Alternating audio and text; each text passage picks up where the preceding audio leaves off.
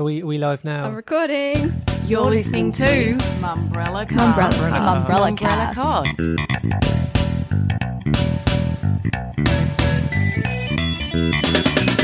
Welcome to the Mumbrella Cast. I'm Vivian Kelly. Joining me to break down your week in media and marketing is Mumbrella's senior media reporter Hannah Blackiston. Hello. And reporter Brittany Rigby. Hello. Plus, coming up later, I sat down with Director of Optus Sport, Richard Bayliss, to chat about the time he had the Prime Minister on the phone. Whenever the Prime Minister's calling your CEO and saying, hey, I'm not too happy about this, you would call that a significant challenge. Dealing with consumer backlash.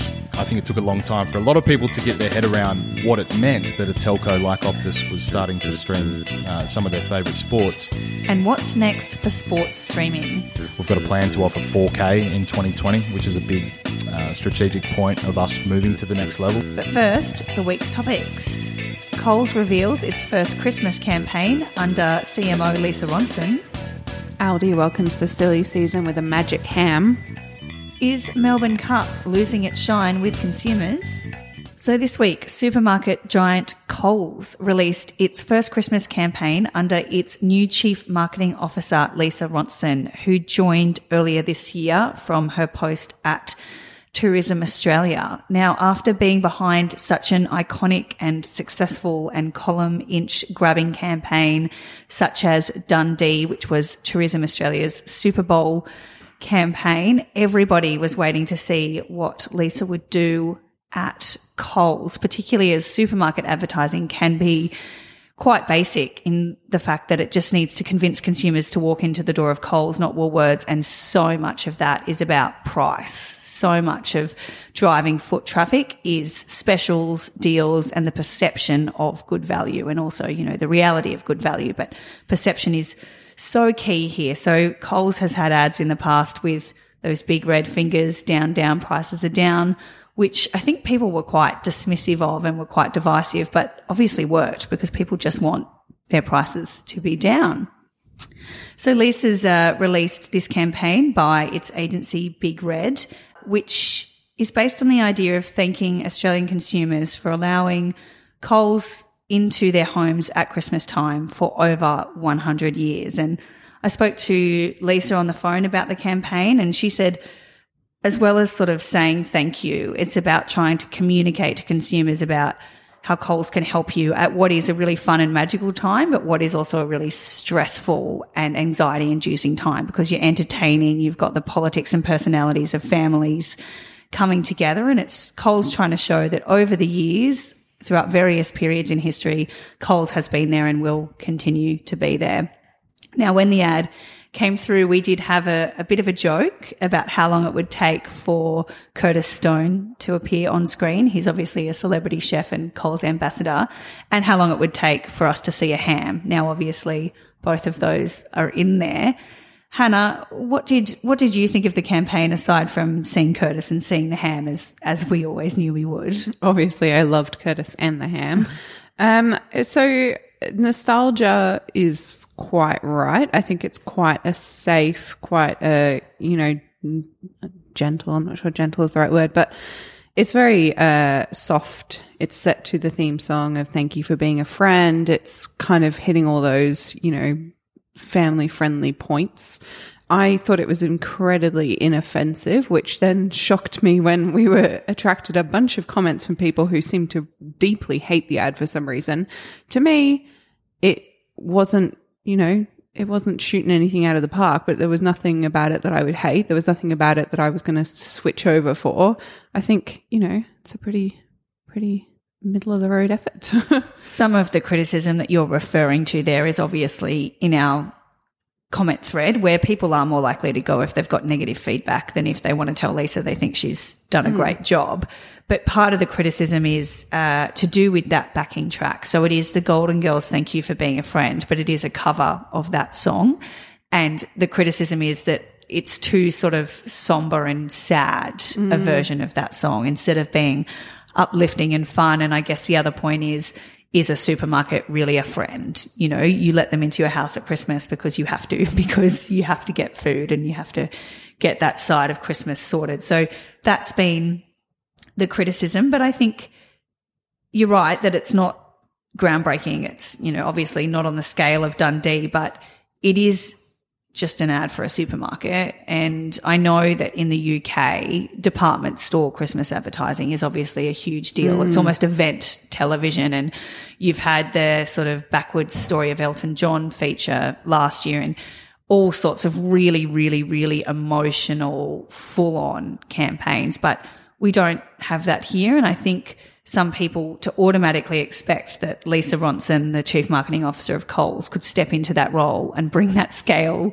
and magnitude of advertising to Australian supermarkets straight away was probably not a fair prediction that she could do that, with the budget that she has and with the traditional advertising tropes that we have. You can't just suddenly come in and do an Elton John campaign from nowhere. Yeah, I feel like when I think back onto last year's Christmas, like nothing stands out. There's definitely no, award-winning Christmas campaign that sticks in my head. It's usually more, I don't know, Pav and prawns or ham, obviously. And I think she's done a fine job. Like, I think if I was deciding where to go, there's no way that song's not going to get stuck in your head. So maybe that it's been alone, stuck in my head non-stop since they sent me the ad on Wednesday. Non-stop. And I said that to Lisa. I said, that song is just going to be in my head for the rest of the year. I think that's what they learnt from Down Down, because no matter how much you hated that ad, that bloody song, once it was in there, you were never getting rid of it. Now, speaking of hams, which are obviously a staple of Christmas advertising, Aldi, the discount German-owned supermarket, also released its 2019 campaign, which had a never-ending ham. And I think the insight in forming this ad is that consumers do feel like that Christmas ham just never ends, and you're having toasties and you're having leftovers all throughout the holiday period into the new year. And you do get to the point where you think, oh my God, when is this going to end? So the ad has a sort of magical ham that enchants and intoxicates a town and, keeps feeding them. Hannah, as a vegetarian, I feel like this ad perhaps isn't aimed at you. It's probably not what you're after at Christmas time, but how did you think this ad stacked up, your feelings about a never-ending ham aside? Yeah, I mean, the never-ending ham will not stop me from going to Aldi. Let's make that a point. I thought this was a good one. It's a bit quirky. It's a bit weird. Some people are saying that I've seen some criticism that maybe it's a bit too quirky and maybe it's not instantly obvious what it's trying to do. But I think that's kind of Aldi's brand, isn't it? Like, I feel like their advertising in the past has been quirky. They do some weird stuff from time to time. So I think as far as they're concerned, for them to do, a Coles style family around the table ad would have been a bit weird. So I think as far as Aldi's attempts go, this was a good one. One really interesting fact that I would like to point out, which has been pointed out multiple times in our comment thread, is that this was filmed in Tasmania, and Tasmania does not have any Aldi stores. Yes, and I understand that some Tasmanians in our comment thread are a bit upset about that. Look, to be fair, the creative agency and the various people involved would just be looking for the best location to shoot in terms of visually, in terms of what they can get access to, in terms of permits, in terms of all of that. So their concern wouldn't be, we can't film next to this mountain because people who live near this mountain can't buy our ham. That's sort of not the consideration. And to be fair, most consumers watching that ad will not be aware that that's in Tasmania and will not be aware that Tasmanians don't have access to Aldi. And even if they became aware of those facts, if they're Sydney based and they like the ad and they want the ham, they're not going to boycott Aldi on the basis of, its absence from Tasmania. But you're totally right about the quirkiness, and Aldi's agency BMF has gone down that path for a long time. They've had quirky ads to do with loyalty programs or Aldi's lack of loyalty program. They had a Christmas ad last year where Santa got lost in the outback, and Australian outbackers helped him get his sleigh back into the air. So you're right, they don't do the whole come and have your prawns and sit around the table. They're about building a different brand, because as well, I don't think they want to be seen as up against Coles and Woolworths in that same sense. They are obviously an alternative and they are competing for that market share, but from the point of being different, from the point of being good different, which is their line. Brittany, Did you have a favourite out of Aldi and Coles? I don't know. I think it'd have to be Aldi because it was kind of interesting and fun and reminds you of those kind of quirky indie films that you see at like a random film festival. And I think the story was really there with that one. And there were not only just in terms of what Aldi represents as a brand, but interesting messaging about what a never-ending ham means in terms of value, knowing that when you go to Aldi, you're going to get good bang for your buck, that kind of thing. But yeah, I kind of disagree with the commenters on the Coles one as well because I liked it. And I think the Friends line kind of prompted me at least to think about how you end up as kind of a Coles household or a Woolworths household or an Aldi household based on where you live and what your family has bought and whatever. But whatever you think about any other brand in any other category, you are food shopping every week, sometimes multiple times a week. You're having these brands in your home. You're unpacking. You've got in my house at least, we use their bags as, then rubbish bins because we don't have space for an actual rubbish bin. And so I feel like Woolworths, in my case, branding is just there all the time. And so I thought that it was kind of clever to be like, this is how much we're a part of your life. Christmas is a really special, important time of the year for you, for your family, therefore for us, because we're facilitating that. And the ad that they've got running alongside their main TVC really highlights their prawn skewers. And it was made very clear that they're $2 each, really cheap. And I think as well, that kind of accessibility is nice to see. And as you said, it's not just, a really fun, magical Santa Claus time, but can be really financially difficult, financially stressful, something that you really have to budget for. And so I think playing in that space is clever for Coles. It's clever for Aldi too, because that's kind of what they're known for. And I think the ham that never stopped giving kind of alludes to that and isn't as explicit. But I liked both. I think they kind of work for different reasons. And yeah, I'm kind of maybe I'm not in a bad mood this week, but I like both of them. I love positive, Brittany. My goodness. Maybe we can try again next week. Next week we'll finally have the Woolies ad and Brittany will be in a bad mood and she'll be like, nah, I hate it. Woolies is like the supermarket, like that's my supermarket. She's just said, so I've got high expectations. Yeah, she uses their bags as bins so they can't let her has been thrown, Woolies. Up next, is the Melbourne Cup losing its shine?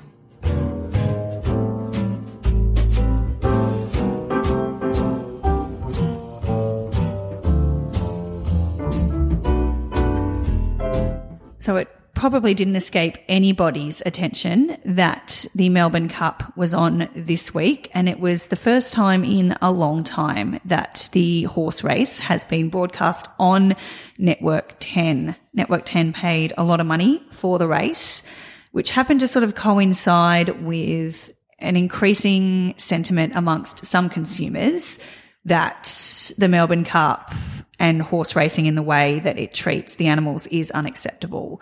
It's worth pointing out it's not a new sentiment. It might be new to some people, but it's definitely something that's been around for quite some time. Part of the reason it's really ramped up, I guess, this year was an investigation on ABC's 7:30 to do with what happens to racehorses after the fact. So there was an increasing sense of nup to the cup amongst some people, but there's no denying that there's still a lot of people and a lot of powerful people who enjoy and embrace it. So it's not as simple as everybody's turning away. But Hannah, 10 would have bought this, for the ratings, for the people it can bring, and then for the associated brand partners, the amount of people it can connect them with and change their minds about their advertising partners' products and whatnot. So how did it go in terms of ratings, particularly compared to previous years? So for the race itself, which is the ratings that everybody reports on, 1.32 million Metro viewers was what OzTam was reporting. Worth noting, 10 said that the race did finish later, which meant they were claiming 1.44 million. Either way you shake it, though, that is less than last year, which was 1.83. that race was up on 2017, 1.7 for 2017, but they were all down on 2016, which was 1.9, and 2015, which was just over 2. So it does seem to be in decline, although in saying that, 10 are saying they had 90,000 people watching it on the live stream at the same time. So again, we're going to have the issue here where back, well, possibly not in 2015, but before that especially, people would have only been watching it on TV. Now, of course, a lot of people not necessarily watching it on TV. One of the issues we have, especially, with any live sporting event, especially an event like this, is it's very often a group watch. People have got it on at the office, they've got it on in the pub, they've got it on wherever, but that's the same every year. That's not different. I have heard that defense that the TV ratings decline can't be accepted as the full story because so many people do watch it at functions, at events, at bars, in the boardroom, at work. But you're right, that's always been the case. That's the case with the State of Origin on 9. That's the case with the AFL Grand Final on 7. It is a group watch. People are getting together, particularly as it's during the work day, if you're not blessed with a public holiday like Melbourne. So I get it that maybe the numbers aren't 100% accurate, but it does feel like it can't be a coincidence that there has been this decline when it's so close to the ramping up of that backlash. And of course, if you were an advocate of NUP to the cup, you would be, and they are taking that and running with it, that their belief is that people are turning away from it.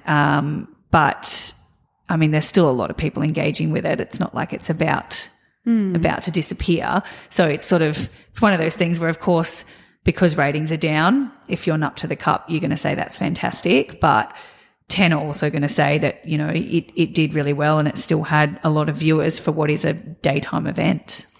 I think it's interesting that 10 has this event now, and the sentiment NUP to the cup is largely driven, I'd say, by sort of a younger Gen Z millennial audience. And 10 brands itself is kind of the younger under 50s network, I should say. So it feels like a weird alignment there. And I do think it's only going to get more and more unpopular. The people who are kind of uncomfortable with it probably only going to grow in numbers. So I wonder, I think the trend has started to emerge, but what it'll look like next year, even into 2021, I think it's only going to become less of a thing to support the Melbourne Cup. So you've hit on 10's main point that they wanted to put forward after the event there. They wanted to put forward that they are delivering a younger demographic to the Cup than perhaps has been delivered before. It was the most watched, it and the presentation afterwards were the most watched programs in all 3 of the key advertising demographics. That's 16 to 39s, 18 to 49s and 25 to 54s. But 10 are claiming that they did bring more under 50s than have been brought in the past. And in some comments from CEO Paul Anderson, he said in the long run, their goal is to continue bringing younger audiences to the Cup. So I think, which, is what they like. That's the space they like to play in. They like to play in the demos and they like to play in the under 50s. So I can see why that would have appealed to VRC, because obviously for something to continue, it needs to continue appealing to younger audiences. But I also do agree with you in that I would say I would say that a large proportion of people who are NUP to the Cup are going to be younger people. So it will be interesting, I think, to see in the coming years. 10 have got this for 5 years, obviously. I think it'll be interesting to see whether that trend continues. Up next, I speak to Optus Sports' Richard Bayliss.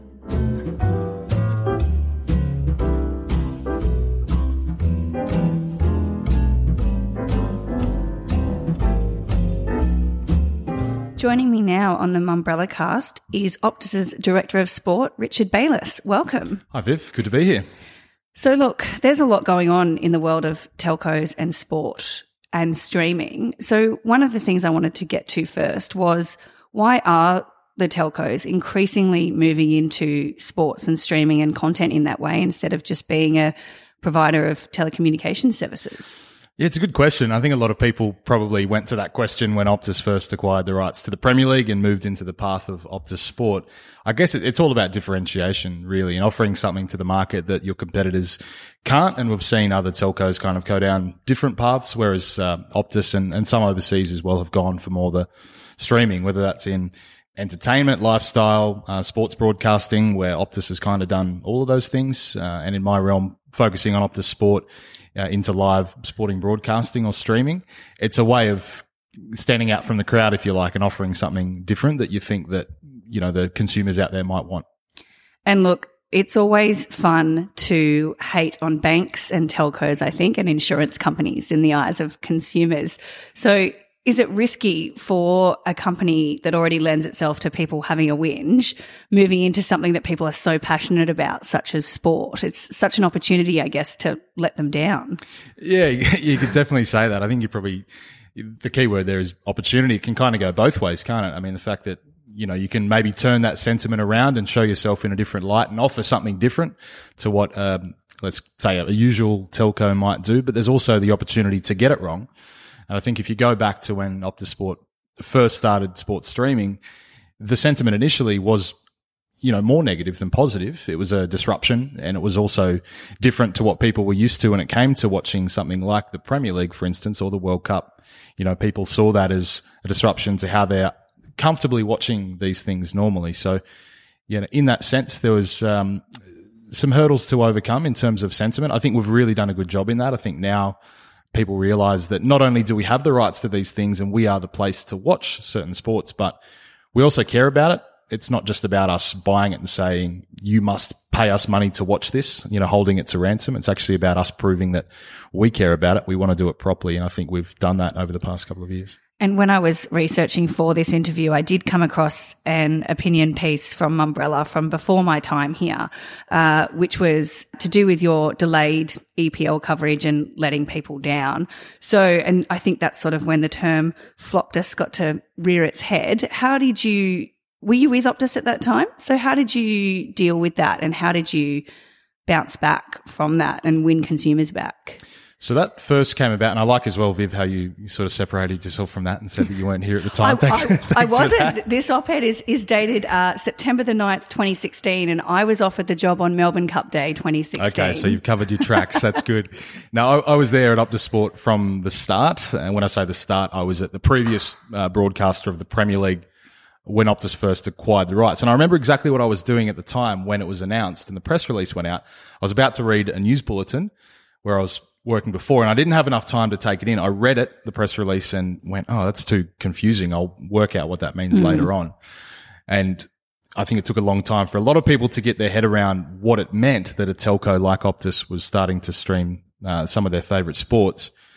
But to answer your question, the delays that come with OTT streaming, digital over-the-top streaming, that's inherent in the technology. That's 3.5 years ago now, that the article you're referring to, and the issues that initially came up. And 3.5 years in our industry is light years, really, isn't it? I mean, things move so quickly. So the technology has improved. The delay itself has come down to better than industry standard in a lot of our ways of watching. And it is different too from device to device. If you're watching, with a fetch box at home on your big screen, or if you're watching via Apple TV or even to your laptop or iPhone, it does differ one to the next. But the technology is such that it's not exactly the same as traditional broadcasting, which a lot of people would have been used to at that time. So speaking of those different screens that you can engage with when using Optus Sport, it wasn't that long ago that people would have assumed that consumers would only watch live sport on a big screen. They want to see all the action up close in intimate detail. So what has changed that people are now willing to watch on what is realistically a tiny screen in the form of their smartphone? Yeah, it's the irony, isn't it? The fact that, 15, 10 years ago, people were going bigger screens and better resolution, etc. I think what's forced that change is basically the fact that people want the optionality of being able to watch things wherever they are. they don't want their life to be interrupted or changed based on one game of football or one race or one event or one TV show, whatever it may be. I think people want to be able to go about their lives while still, engaging in their favorite TV shows. But also, it's come about by, this is my opinion, I think more of a society change where we are so driven by screens, particularly younger people.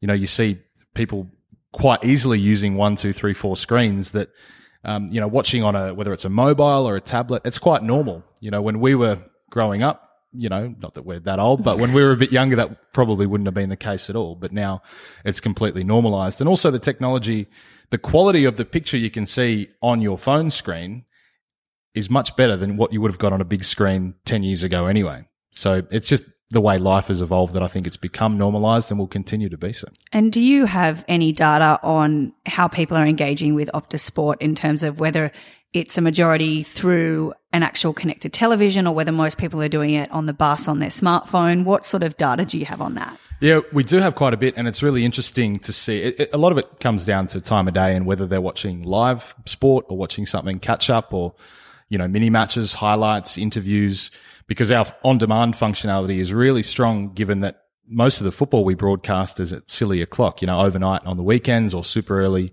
midweek. So it means that a lot of our viewers will watch football live on the big screen at home, whether it's via a fetch box or Chromecasting, whatever it may be, maybe via Xbox or Fire TV on the bigger screen. But then during the days, particularly Monday to Friday, we're seeing huge viewership in commute times, for instance, morning and evening, even lunch times. You can see the spike where people, have ducked out on their lunch break and are watching, or their lunch break at school, if you like, and watching sort of highlights, catching up on mini matches or, feature stories, whatever it may be. We do have that real-time data, which also informs our content strategy in terms of editorial, when we publish what we publish. And the good thing about the way we're set up is that we can completely adapt to what people like. So we won't, do 40 runs of a show if we know that no one's watching it or people aren't getting engaged in it. We can sort of adapt as we go and change tact if we need to. And maybe back in the day when we thought people would never watch sport on the bus on a small screen, people could also afford to go to bed and hit record on their VHS and then maybe get up a bit earlier to watch a match that played out overnight on Australian time. But that wasn't sort of in an era of spoilers and information just being at your fingertips. So you probably could afford to get up at 5 a.m. before work, and you're not going to have the result ruined for you by 1,000 text messages from your friends who are out watching it or news alerts or whatever it may be. So in this era now where it's so easy to accidentally ruin things for yourself or for your friends, do people still catch up on sport? Like, is there still an appetite to watch something later when realistically it's so hard to avoid the result? Yeah, it's a fine line, that one, because social media is so crucial to our editorial strategy as well. I mean, over every platform on social, we have a different strategy that fits very neatly in with our actual linear TV or OTT catch up or live strategy. So it is a bit of a balancing act, but at the same time, and to answer your question, yeah, absolutely, they do watch catch up, through whether it's the full match replay, which, the hardened fans will do. Even if they've watched it live, they might watch it again. But we also offer a few different options, for the time poor. We have what's called a mini match, which is a 24-minute version of a game, which is super popular. We had the idea pretty much as soon as we started at Optus Sport, and for some boring legal reasons, we weren't able to do it until about 12 months in. And we thought, okay, this is a good idea, but we had no idea that it would take off the way it does. And our viewership on the mini matches, for instance, all catch up, are crazy. And same with mini highlights. We try to just cut different versions of things to almost adapt to what the viewership is doing. And I think if they weren't willing to watch sport in that catch up mode, then we would throw all the eggs into the live basket, but thankfully they are. Now, I think around the time of the FIFA World Cup, I remember seeing a headline about kids getting free access to it.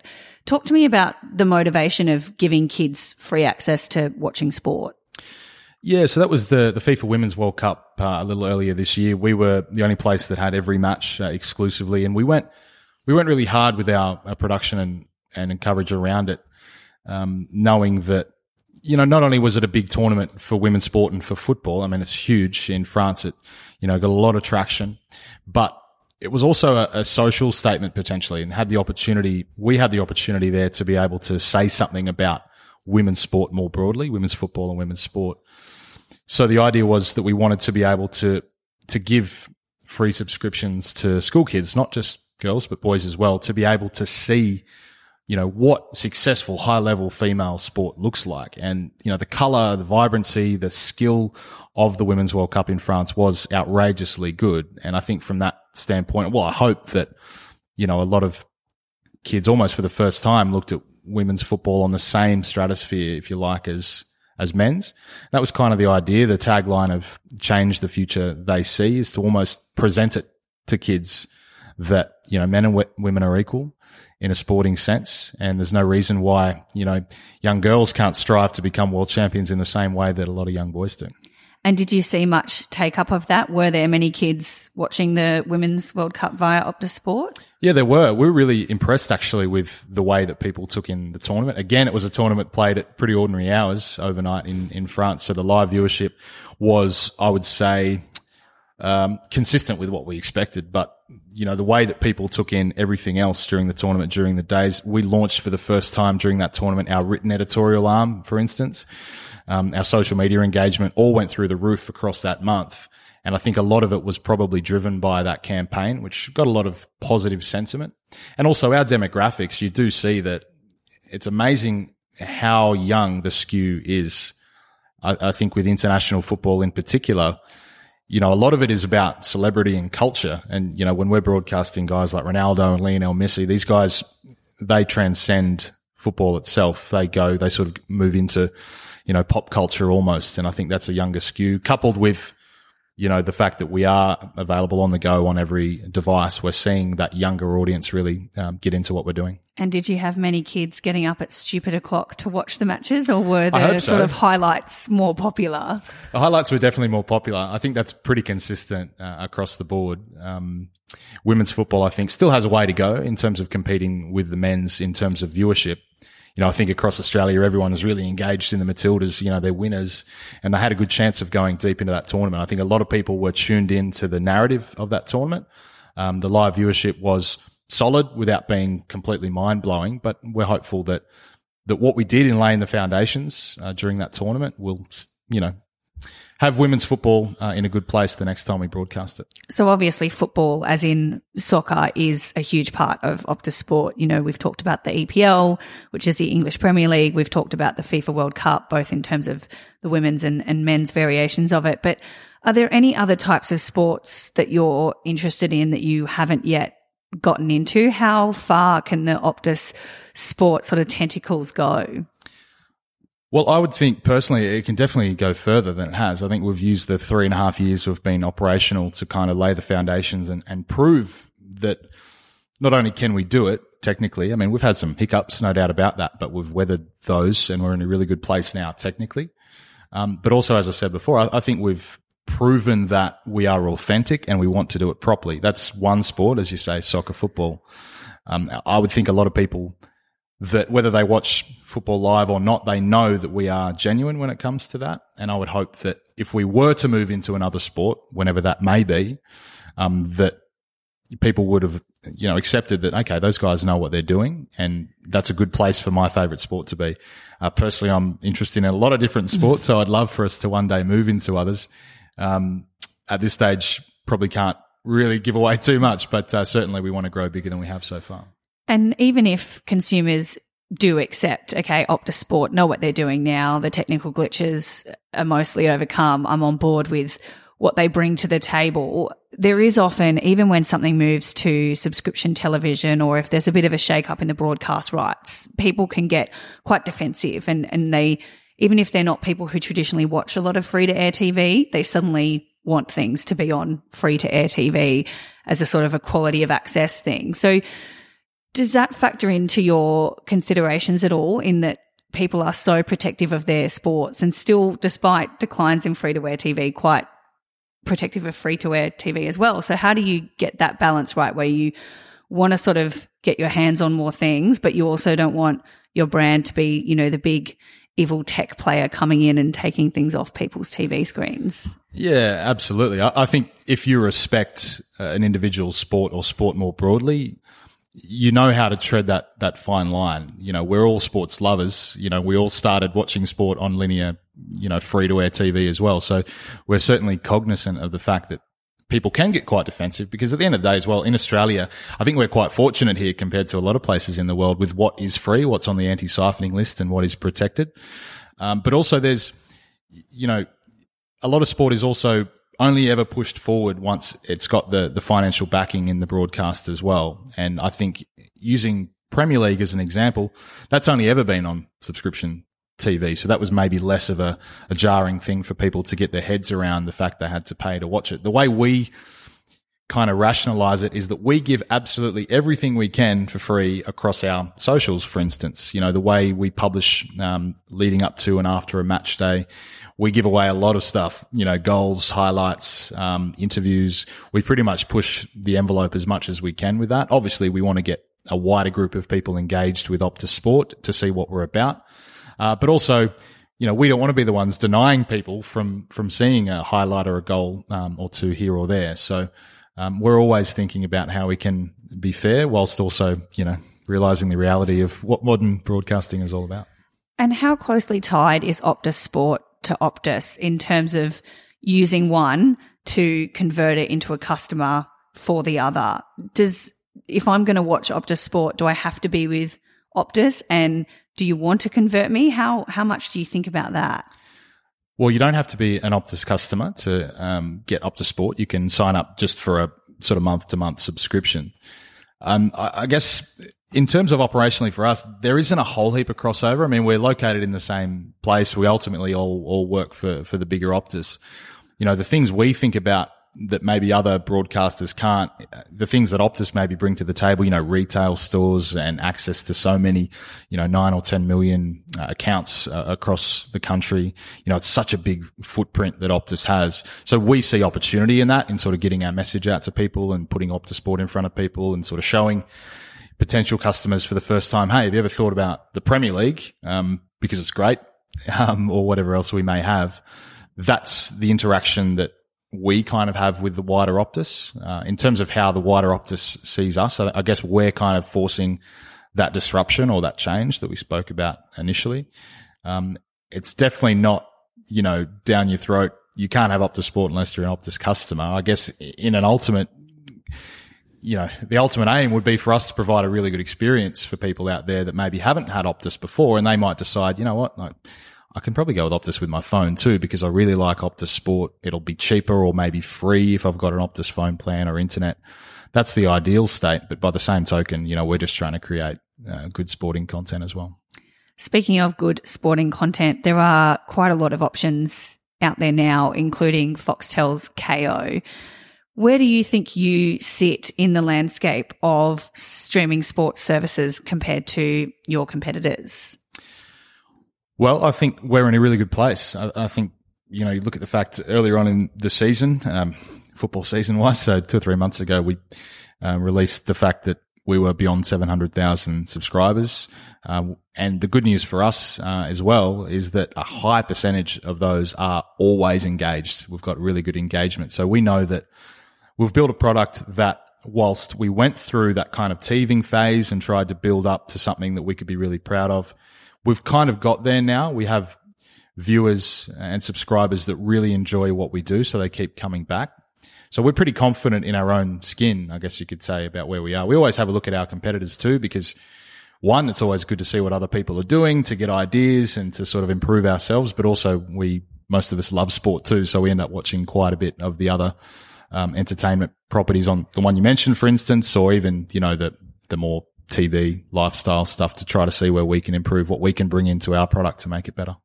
Now, I had a terrifying revelation the other day that it's not too long before we head into a new decade, which is something that I probably should have realized some time ago, but it's November and here we are.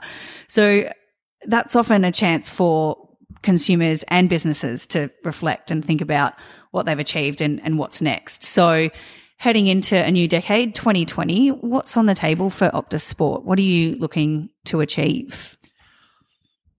I guess we want to continue our upward trajectory. I think and World Cup, we had some significant challenges that, whenever the Prime Minister's calling your CEO and saying, hey, I'm not too happy about this, you would call that a significant challenge, and we kind of weathered the storm. And the good news for both, I think, viewers and ourselves after that was that we didn't quit. We didn't give up. We said, no, we're going to double down. We're going to make sure that we're doing a great job, deliver for our customers. We've done that. We've kind of weathered that little storm. And we're now in a period where there's significant growth. So obviously we just want to keep doing that. We want to look after prospective customers, but also our current ones as well. As I said, I feel like most of them are getting to the point of not only enjoying Optus Sport, but being advocates as well. I see across a lot of the socials, people do stick up for us a lot. They like the product. The ones that are engaged to watch the Champions League, Europa League, Premier League, whatever it is, they like what we're doing. So we want to keep making those people happy so they can build that brand advocacy for us. And who knows, if we add some more sport potentially or other leagues, whatever it may be, we don't want to plateau. That's from a sporting rights perspective and a production editorial sense as well, but also technologically, we want to be able to offer more. We've got a plan to offer 4K in 2020, which is a big strategic point of us moving to the next level. So the Euro 2020 tournament, which will be played in June and July, that'll be broadcast in 4K. Some of the other competitions as well, football-wise, will be in 4K. So we want to be able to leverage the technology that Optus has got at its disposal. 5G coming along is a big turning point potentially as well for Optus and all telcos, and we want to be the ones to really deliver high-quality video streaming in live sport. So hopefully 2020 is just building on what we've done and adding some really exciting pieces of technology as well. All right, Richard Bayliss, for somebody who got up at 3:00 this morning, you've done remarkably well. So thank you for joining me on the Mumbrella Cast today. No worries, Viv. Thank you. Before we wrap up this week, if you or one of your colleagues is looking to boost your career, Mumbrella Next is being held on the 10th of December in Sydney and is aimed specifically at people in the industry who might be a bit newer. So if you've been around for 10 years or a bit less, then this event is for you. We're going to have topics to help you take your career to the next level with really high-level speakers, including the Chief Marketing Officer of Coles, Lisa Ronson, the Head of CHE Proximity, Chris Howatson, the CEO of Nova Entertainment, Kathy O'Connor, and many, many more. So head to mumbrella.com.au/next awards for all the details on both the awards and the half-day conference that precedes it. That is it for this week. So Hannah, Brittany, thank you for joining me. Thank Thanks. you.